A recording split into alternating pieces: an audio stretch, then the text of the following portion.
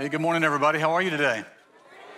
You look good. You sound good. Listen, I normally when I come up during worship, and my mistake normally is I sing so strongly because I love worship, is that I worry about what have you done to your voice when you get up there to preach. This morning, I backed out in both of our services this morning and just listened. And you need to know how good you sounded. I don't mean just you sang wonderfully, but how good that must have sounded when God's children collectively were just singing to Him, to their Father. Man, what a great spirit of worship is in this place. I'm glad you're here. And can I just tell you something? Some of the folks that helped lead us in worship were not on the stage today. It is our high schoolers who just came off of fall retreat, and they're right over here. And these guys are on fire.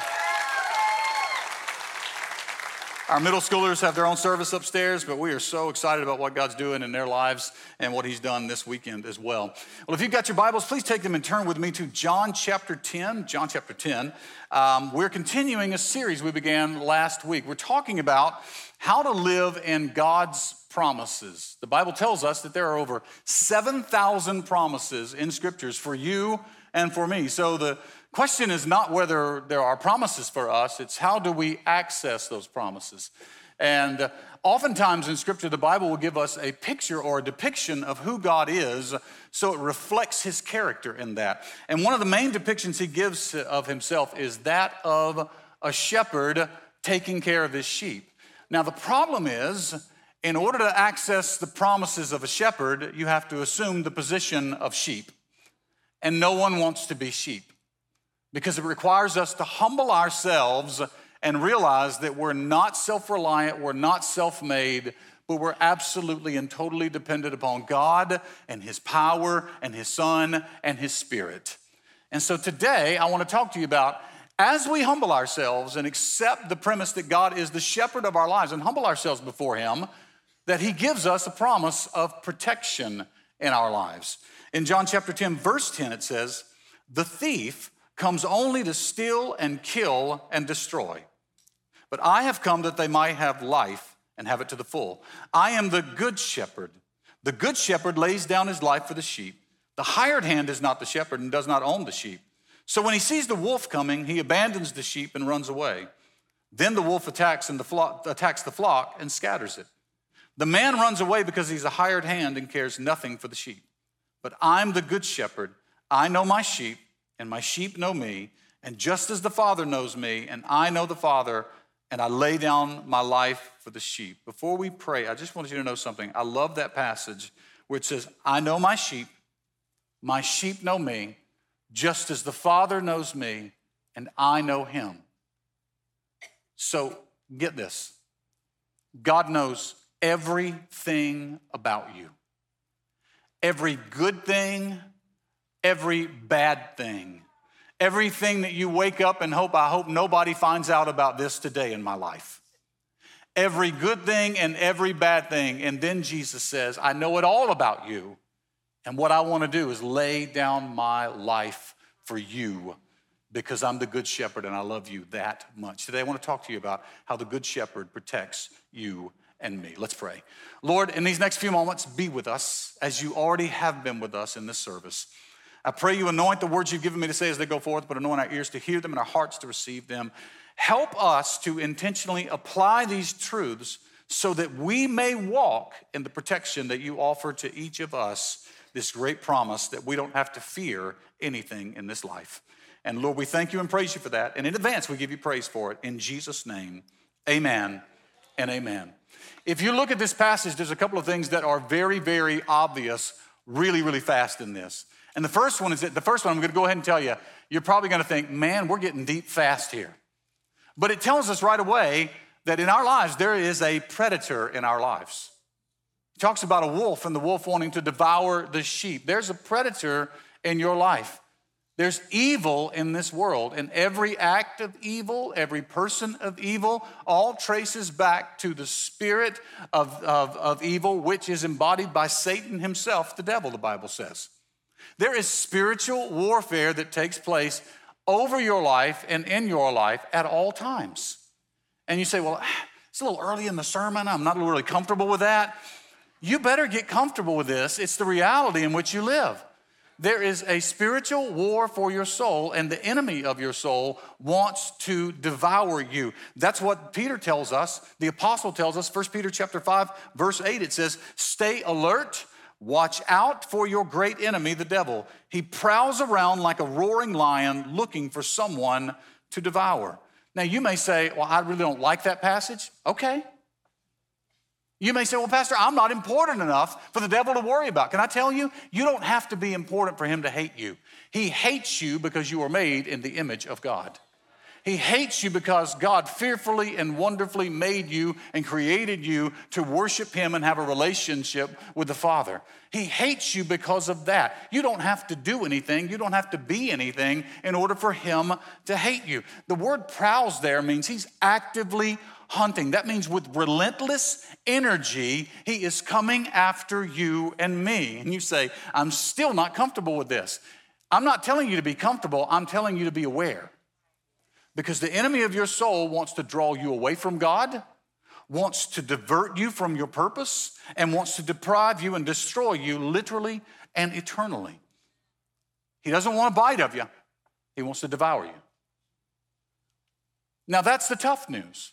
But Jesus also tells us in this passage that not only is there a predator you need to be aware of, but there is a protector in our life, and he is the protector. He is the good shepherd. Here's two things that are required of shepherds. The first one is they are to guard. They are to guard the sheep. And as they guard the sheep, here's what they do. A lot of times when sheep would lie down in the pastures, especially at night, they would go and find some place that had a natural ability to protect the sheep. So it could be where there was a wall of mountains, and so you would back up where you're surrounded by three sides, and then you put a little bit of a barricade through rocks or other things, and then there would be an opening there where the sheep could come and go. The shepherd would literally lie down in the opening so the sheep would not get out and the predators would not get in. This is why Jesus later on, describing himself as the shepherd and them as sheep, he says, I am the door. It means he lies down. He's right there. He's guarding us. That is the responsibility of a good shepherd in this. Colossians chapter 2, verse 10 says, Christ is the head over every power and authority. So here's what I need you to know. I don't want you to apply Star Wars theology to this, okay? This is not good force, bad force, and hopefully good force wins out. There's not equal and opposing things here. There is the enemy of your soul, and there is the victor over all things, and his name is Jesus. And he's the head over every power and authority in your life. Psalm 23, which starts off with, the Lord is my shepherd. Psalm 23 says, your rod and your staff, they comfort me. Do you know what a rod is for? Do you know what the rod is for? It's to hit things. It's to keep them away. It's to be aggressive with things. So why would the rod comfort the sheep? Because the shepherd doesn't hit the sheep. The shepherd hits the wolf. What's comforting is this, is almost exactly what Pastor Brett is reading.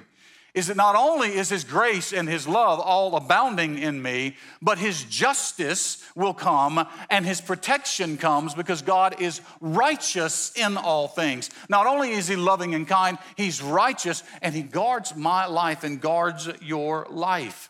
Listen, I know you're capable. I know you're smart. I know you're strong. I know you're all of those things. Can I tell you something though? The wolf is not afraid of sheep, but he's terrified of the shepherd. A shepherd guards. And the second requirement of a shepherd is that they would give up their lives, be willing to give up their lives. It talks about, as opposing to a shepherd, some are just hired hands, and when trouble comes, they run off in that. I'm going to share some good news in a minute, but let me just share some news you need to be aware of, okay? Most of the people in your lives are hired hands. They're with you, they're for you, as long as there's something mutually beneficial to them. As long as they get something out of that relationship, they are for you. But as soon as that ceases, they're not with you anymore. Not so with Jesus.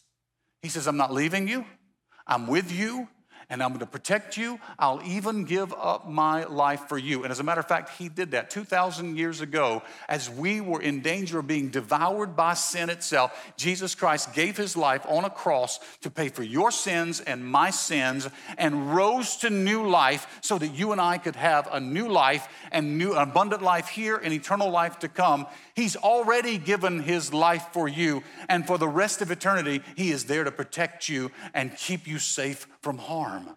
This is what shepherds do, and he says, I am the good shepherd. You know a lot of shepherds, he says, but I'm the good shepherd. Now, that doesn't mean bad things aren't going to happen. Bad things still happen. Jesus told us trouble's going to come. But what that means is even when the worst thing happens in my life, I'm safe in Jesus. Even in you face death. For the believer, they know that death is just a doorway into eternal life with him, and that as they pass through that doorway, they are safely with him. I'm safe in Jesus. So I put my faith, my hope, my trust in that.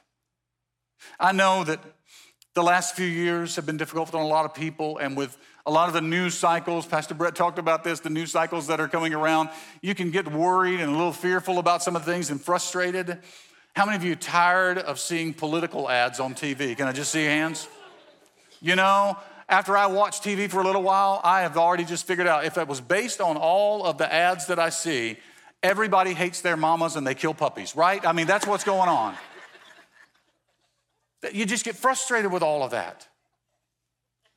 But I want to give you some good news about how Jesus protects us from the dangers of this world and from the attacks of the enemies, of the enemy of our soul.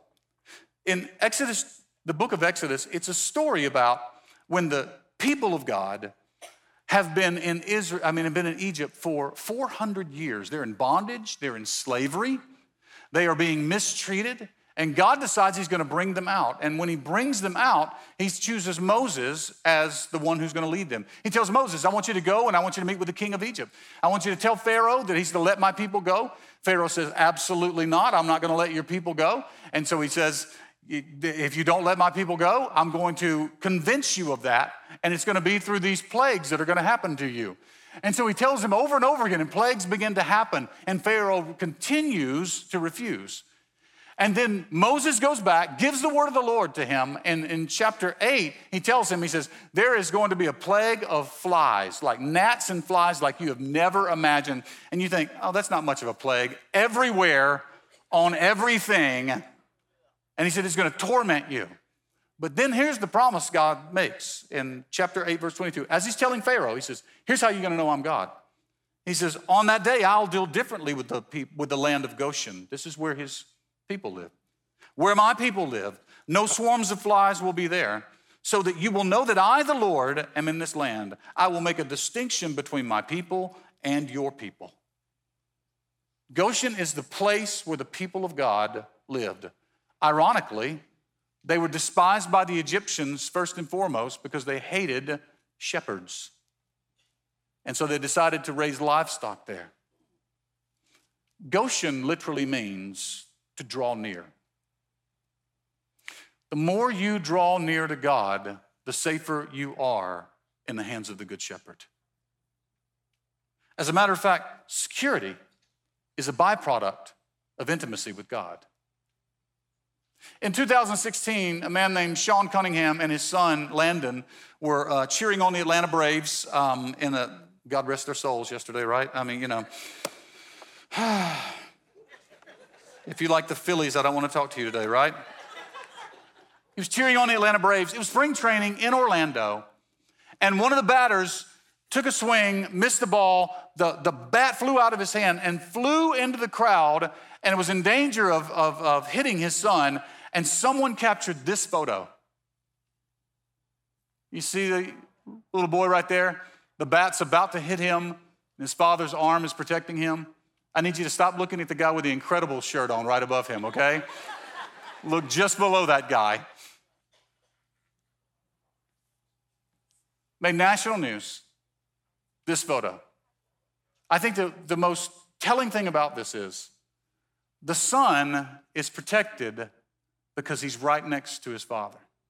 If he's one seat over, he's not protected. This is the key with God. If you get distant from the shepherd, that's when life gets dangerous. But here's something I want you to know. The quality of your life is directly related to the proximity to the shepherd. The quality of your life is directly related to proximity to the shepherd. So here's what I want to do. I want to give you, for the next couple of moments, I want to give you 3 particular ways that God protects you. The good shepherd does. The first thing is this: he protects your mind. He protects your mind. Psalm 23, remember, it starts off with, the Lord is my shepherd. And in verse 5 it says, you prepare a table before me in the presence of my enemies. You anoint my head with oil. That's such a strange passage that we don't even understand. But see, sheep attract flies. And flies are very much, they're known for sheep. They will lay eggs, and if they're not careful, the eggs will then hatch, and larvae will get up into the sinus, the navel cavity, and the sinuses of the sheep. And it will drive the sheep so crazy that they will literally go and beat their head against a tree or a rock trying to get some relief from all of the flies that are inside. I know that's nasty. I know.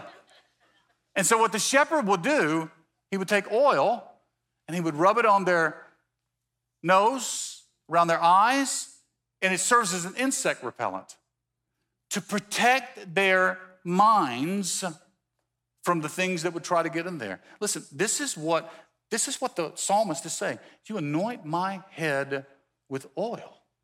When my enemies come against me, you anoint my head with oil. You protect me. You protect me when the enemy would come against me and try to tell me that I'm less than a child of God, would try to tell me that I'm the byproduct of all of the things I've done in the past, when the Bible tells me I've been forgiven. When he tries to tell me lies, he protects my mind. And the way he protects my mind is by giving me peace. Philippians 4:7 says, and the peace of God, which transcends all understanding, will guard your hearts and minds in Christ Jesus. You see, without God's peace, you're unguarded against the attacks. You're unguarded against the thoughts that would come into your head. But with God's peace, he sets a guard around you. Now, I want to tell you something. God's peace is not a state of mind. That's not what it is at all. God's peace is a person. Ephesians 2:14 says, Christ himself is our peace. So he is our peace. And the Bible also tells us that Jesus Christ in John 14 is the word of John chapter 1 verse 14, that he's the word of God, and that the word was among us. The word became flesh and lived among us. So peace is embodied in Jesus. Jesus tells us in John 14 when he's leaving that as he's leaving to go be with the Father, that he's going to leave with us the Holy Spirit, who is going to be our comforter during those times. So here's the reality. If I want God's peace, I've got to know God's word.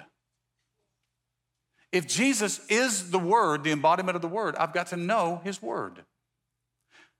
There was a study done for those who were about mental health, and it was compared teens who lacked biblical belief system compared to those who had a solid foundation of a biblical belief system. And here's what they found. Those without a belief system based on the Bible were 216% more likely to be resentful than those who had a foundation. They were 210% more likely to lack purpose in life, 200% more likely to steal, 200% more likely to physically hurt someone, 300% more likely to use illegal drugs, and 600% more likely to attempt suicide. If you want emotional stability in your life, you need the Word of God. Now, I want you to hear me clearly. I'm not against counselors, counseling, any of those things.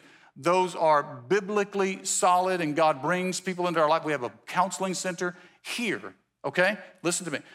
During the things we've been going through lately in my family, I've been seeing a counselor on something. I'm not against that. But a counselor is not a substitute to the Word of God. Counseling is a supplement to the Word of God. This has always been and always will be the foundation of those things. Get all the help that you need, but open up the Word. It is there for you. And when you take this and you apply it and you begin to read, listen, if you lack peace, open up the Word of God and access the key to peace, and that is through Jesus Christ our Lord and the Word of God. And the Bible tells us that He protects our minds by giving us peace through Jesus Christ. But not only does He protect our minds, He protects our freedom. He wants to protect your freedom and my freedom. When you and I came to Christ, we were made free from sin, set free. We sang about it. You broke off my heavy chains, right? Set free.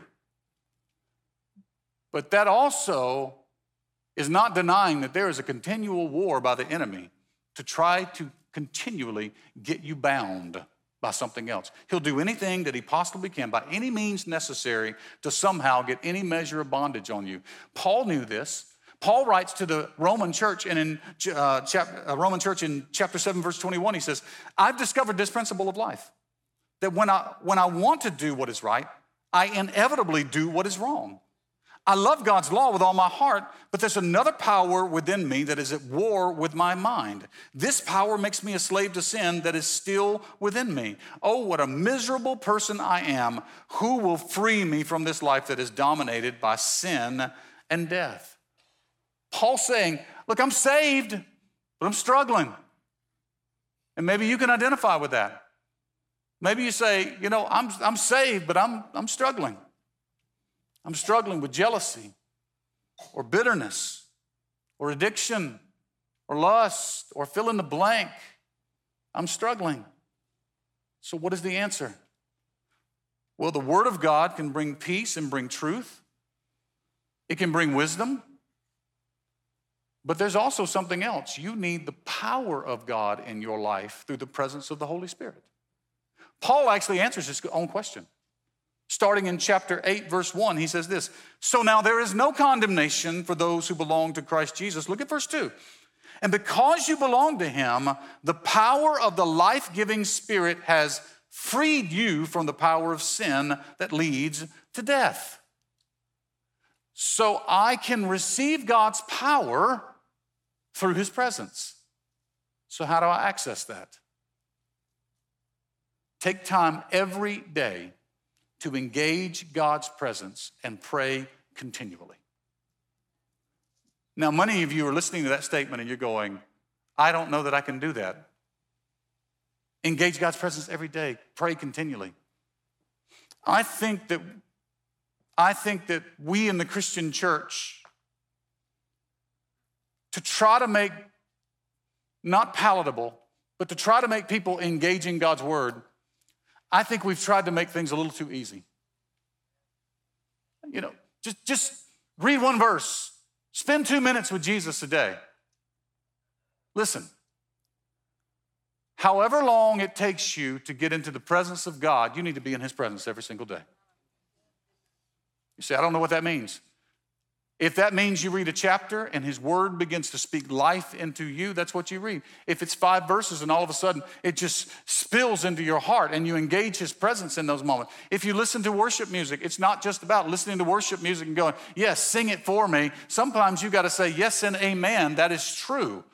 The words of that song are real. You've got to make it to a place where you say, I'm not leaving until I engage his presence. Now, you may have a certain time that you set off in the morning that you're going to do it, but you can't set Jesus as a checklist, okay? It's not wake up in the morning, drink 16 ounces of water, read my Bible, say a little prayer, go to the gym, go get to work, and that's not part of your checklist. This is a part of a relationship where you lean into who God is and actually try to engage his presence in your life. To be filled with the Spirit is a continual act that God is asking you to engage in. To pray continually is not that you have to get up in the morning at 6 o'clock and you pray till 6 in the morning the next day. It's an attitude of prayer. It's an attitude of realizing, I can't make it through this day without Jesus. I can't make the next decision without Jesus. I'm not going to be able to take the next thing or encounter the next thing without Jesus. It's a realization that I am a sheep, he is a shepherd. With him, I am strong. Without him, I am weak. And so during your day, it literally is, oh God, help me. I'm about to have this encounter at work and it's not gonna go well unless you're with me. Lord, help me hold my tongue. Lord, give me wisdom to make the right decision. Lord, help me to make the right decision over here. Help me to financially do what's right. Lord, give me the right words with my kids and my teenagers. Teenagers, give me the right words with my parents today. You know what I mean? It's continually. It could be continual prayer. It could be micro prayers like, Lord, help me. Or it could be, Lord, break my heart for what breaks yours. And when you encounter someone and they tell you a heart-wrenching story about what they're facing, that you don't just pat them on the back and say, I'll be praying for you. That you pray for them on the spot and you walk away and you genuinely pray and intercede on their behalf. Pray continually. Make it a part of your life. You protect your freedom. If I want the fullness of his power, I can't treat God like the express lane at the supermarket. It's going to take time to build this relationship. Take the time, it's worth it. The third thing is this, is not only does it protect our mind, it protects our freedom, he'll protect your future. Anybody ever signed up for your neighborhood Facebook page? Giggles, yeah. I did that for about 3 weeks.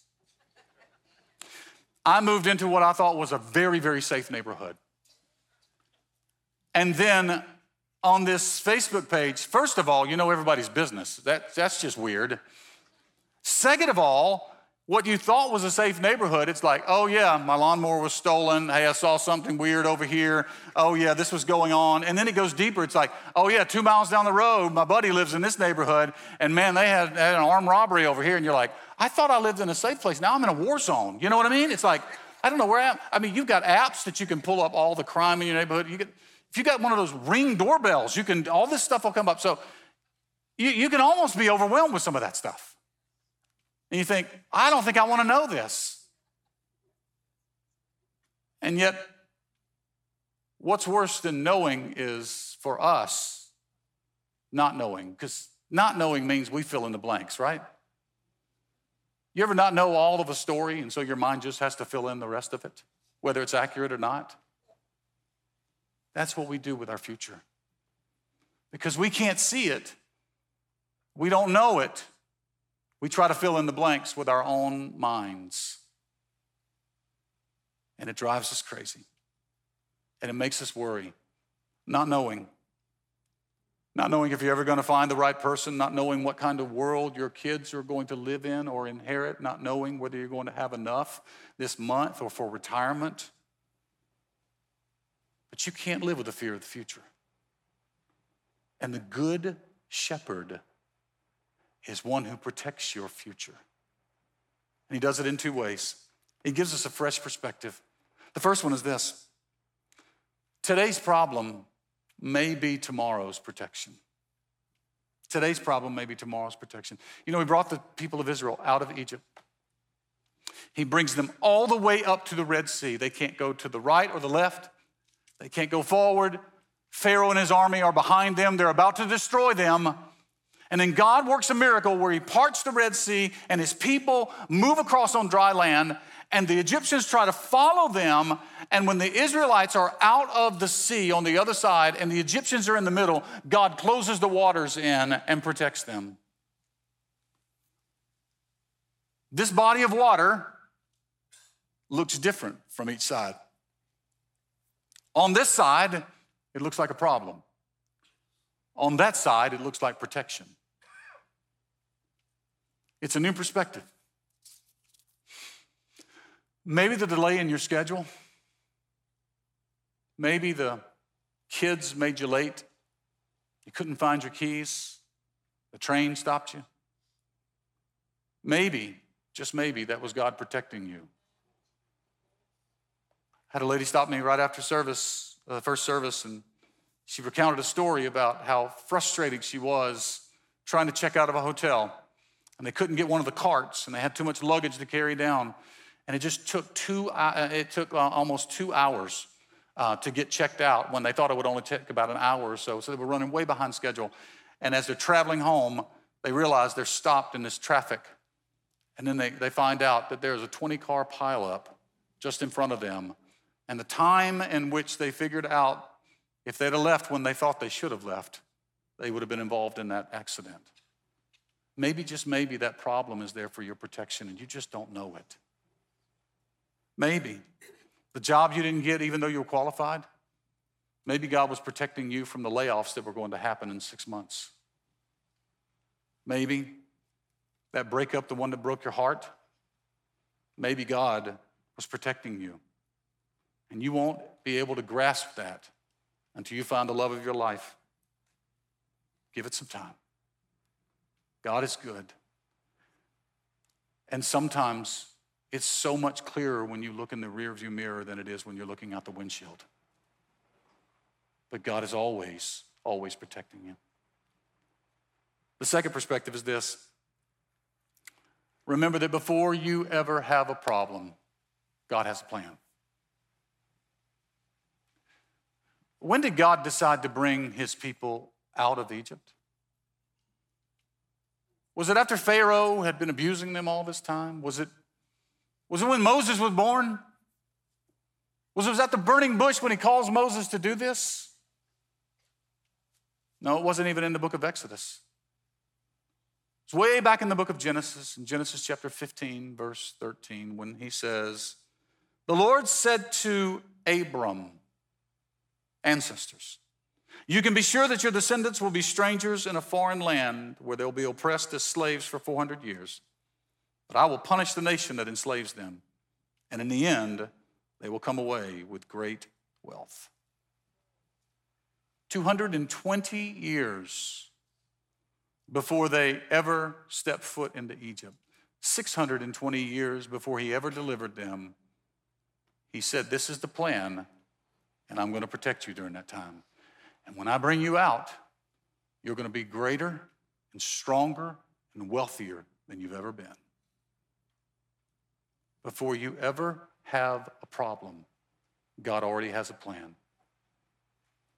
I heard a pastor tell a story about one of his members, Dan and Nancy Pratt.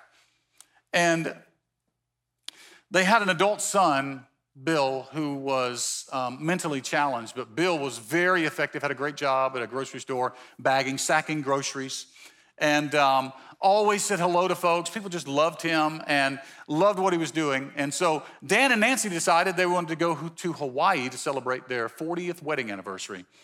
And so by doing so, Bill was going to have to travel from San Antonio to Atlanta to stay with his brother, but he was going to have to travel by himself. And they were so worried about him traveling, being able to understand, comprehend all these things. So they walked him through the steps for weeks and weeks and weeks and weeks till it finally got up to the day of it. And they were so nervous. So Dan takes Bill to the airport, and he actually acquired one of the special passes that you need to go through security and walk him all the way to the gate. And so when he got him to the gate, even though he's so nervous, when they get to the gate, two ladies call out, "Hey, Bill." And he said, "Bill, how do you know them?" He said, "Oh, they come to the grocery store." As soon as they said Bill, another guy across the way in a seat said, "Hey, Bill, who's watching the store today?"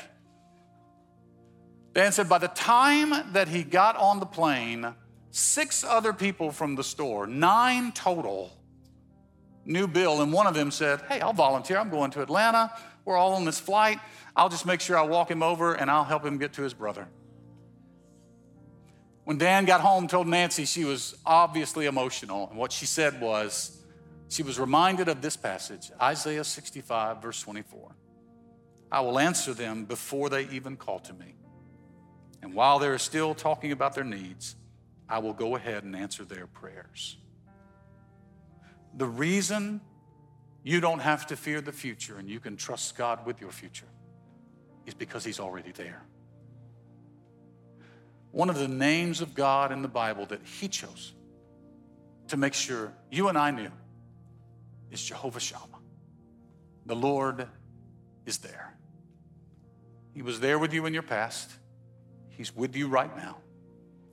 And he is already, because he is not bound by time or space or limit or anything else, he's already in the future waiting for you to get there, preparing the way. You don't have to fear the future because the Lord is there. Would you bow your heads and close your eyes?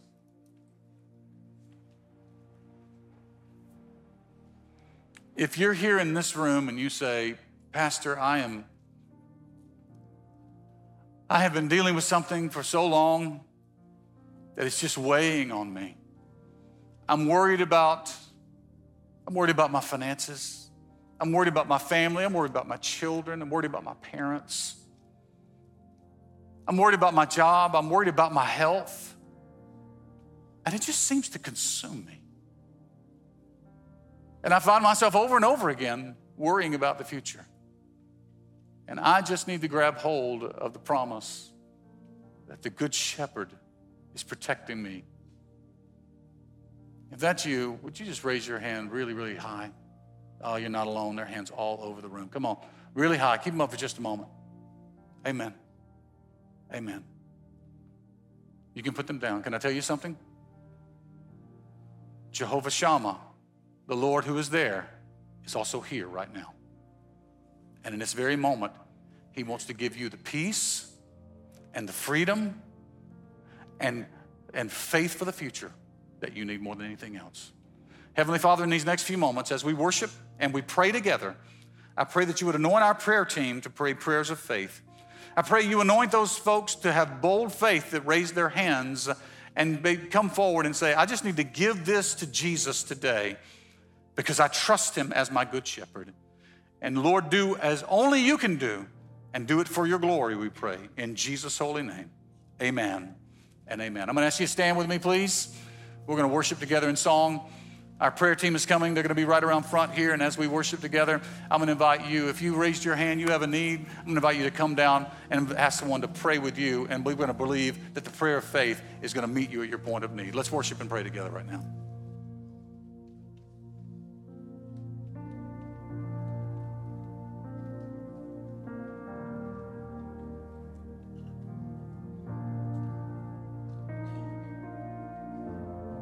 Sing together, Amazing Love.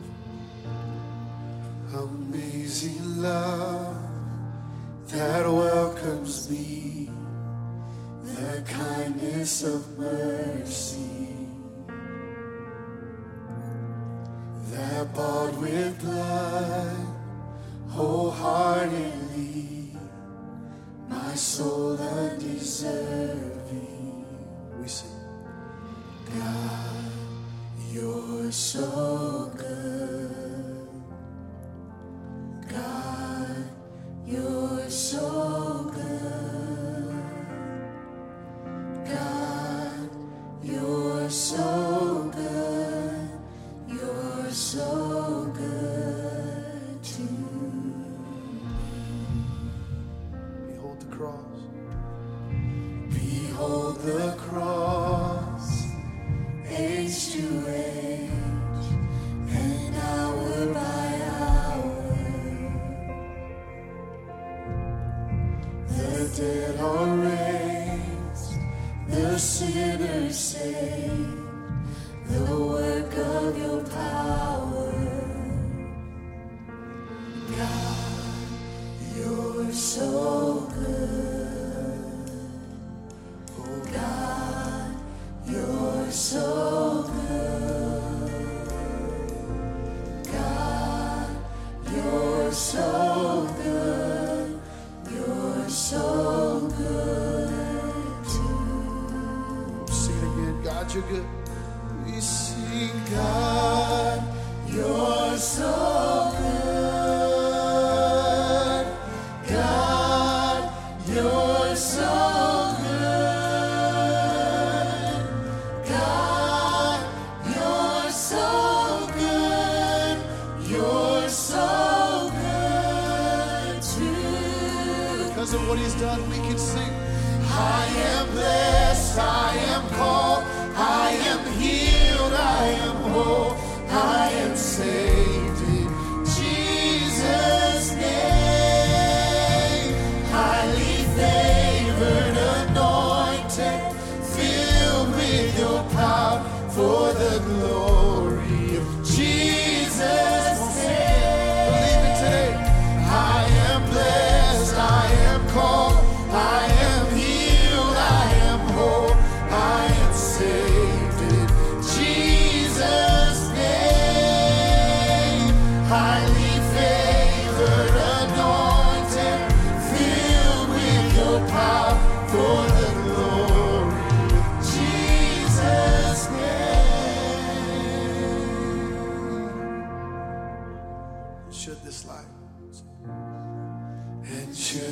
this life brings suffering, Lord, I will remember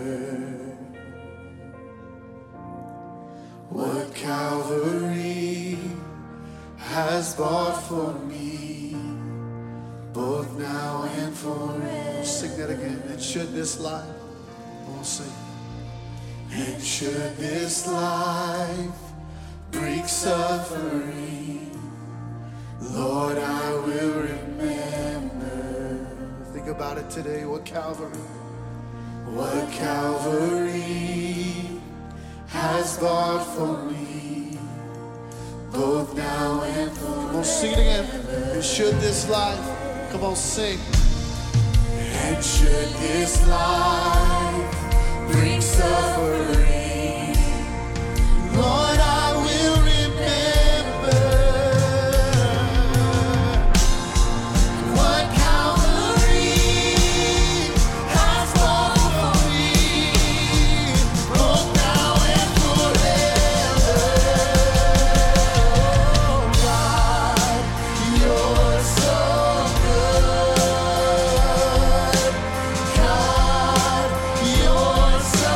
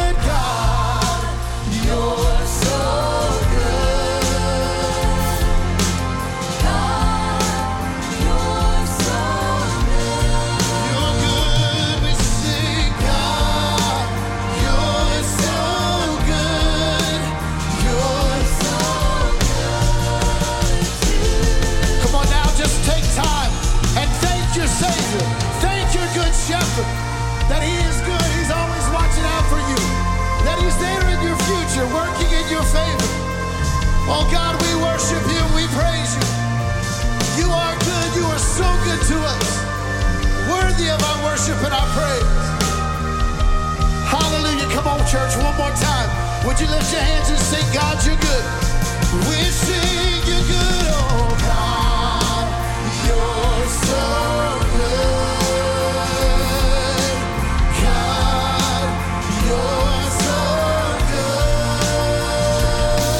Yes, God, you're so good. You're so good to me. Hallelujah. Come on, lift high your King today. Hallelujah.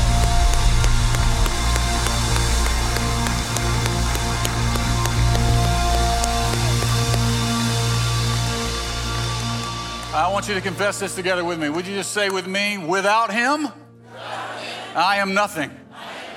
but with him, I have everything I need. Now give him praise if you really believe that in this place. Amen? Hallelujah. Hallelujah.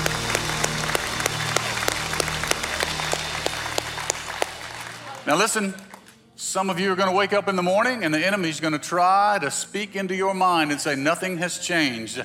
You protect your mind with the word of God and stand on what he has done today. Amen? Don't allow the enemy to get a foothold in you. I believe God's going to do some great things, and I believe today is just the beginning of some things that he wants to do in your life. Believe in that with all that I am. Hey, listen, this is Outreach October, and man, you guys are so good about what you give to Outreach and what you give to ministries here, but also how you serve in the community. And one of our partners is here today, one of our great partners we've had for a long time, out these center doors in the atrium. Must Ministries is here. They are fantastic. They feed the folks that are hungry and house the homeless. They've had such an active part in this community, and we are just privileged to be able to sponsor with them and partner with them for all of these years. You can find out some more information about them. Just stop by their booth. They've got set up in the atrium. Or on your way out in the lobbies, just grab a brochure. You'll find out all the areas that because of the way you serve and you give, that we're able to partner. And then don't forget, this Saturday is our final serve day in Outreach October. So we'd love for you to be a part of that. You can find out information in the lobbies about that as well. Allow me the privilege before you go to bless you according to Numbers chapter 6. The Lord bless you and keep you. The Lord make his face to shine upon you and be gracious unto you. And the Lord turn his face toward you and give you peace. In Jesus' name. Let's give our response. Let the words of my mouth and the meditation of my heart be acceptable in your sight, O Lord, my strength and my Redeemer. God bless you, folks. Love you. Have a great day.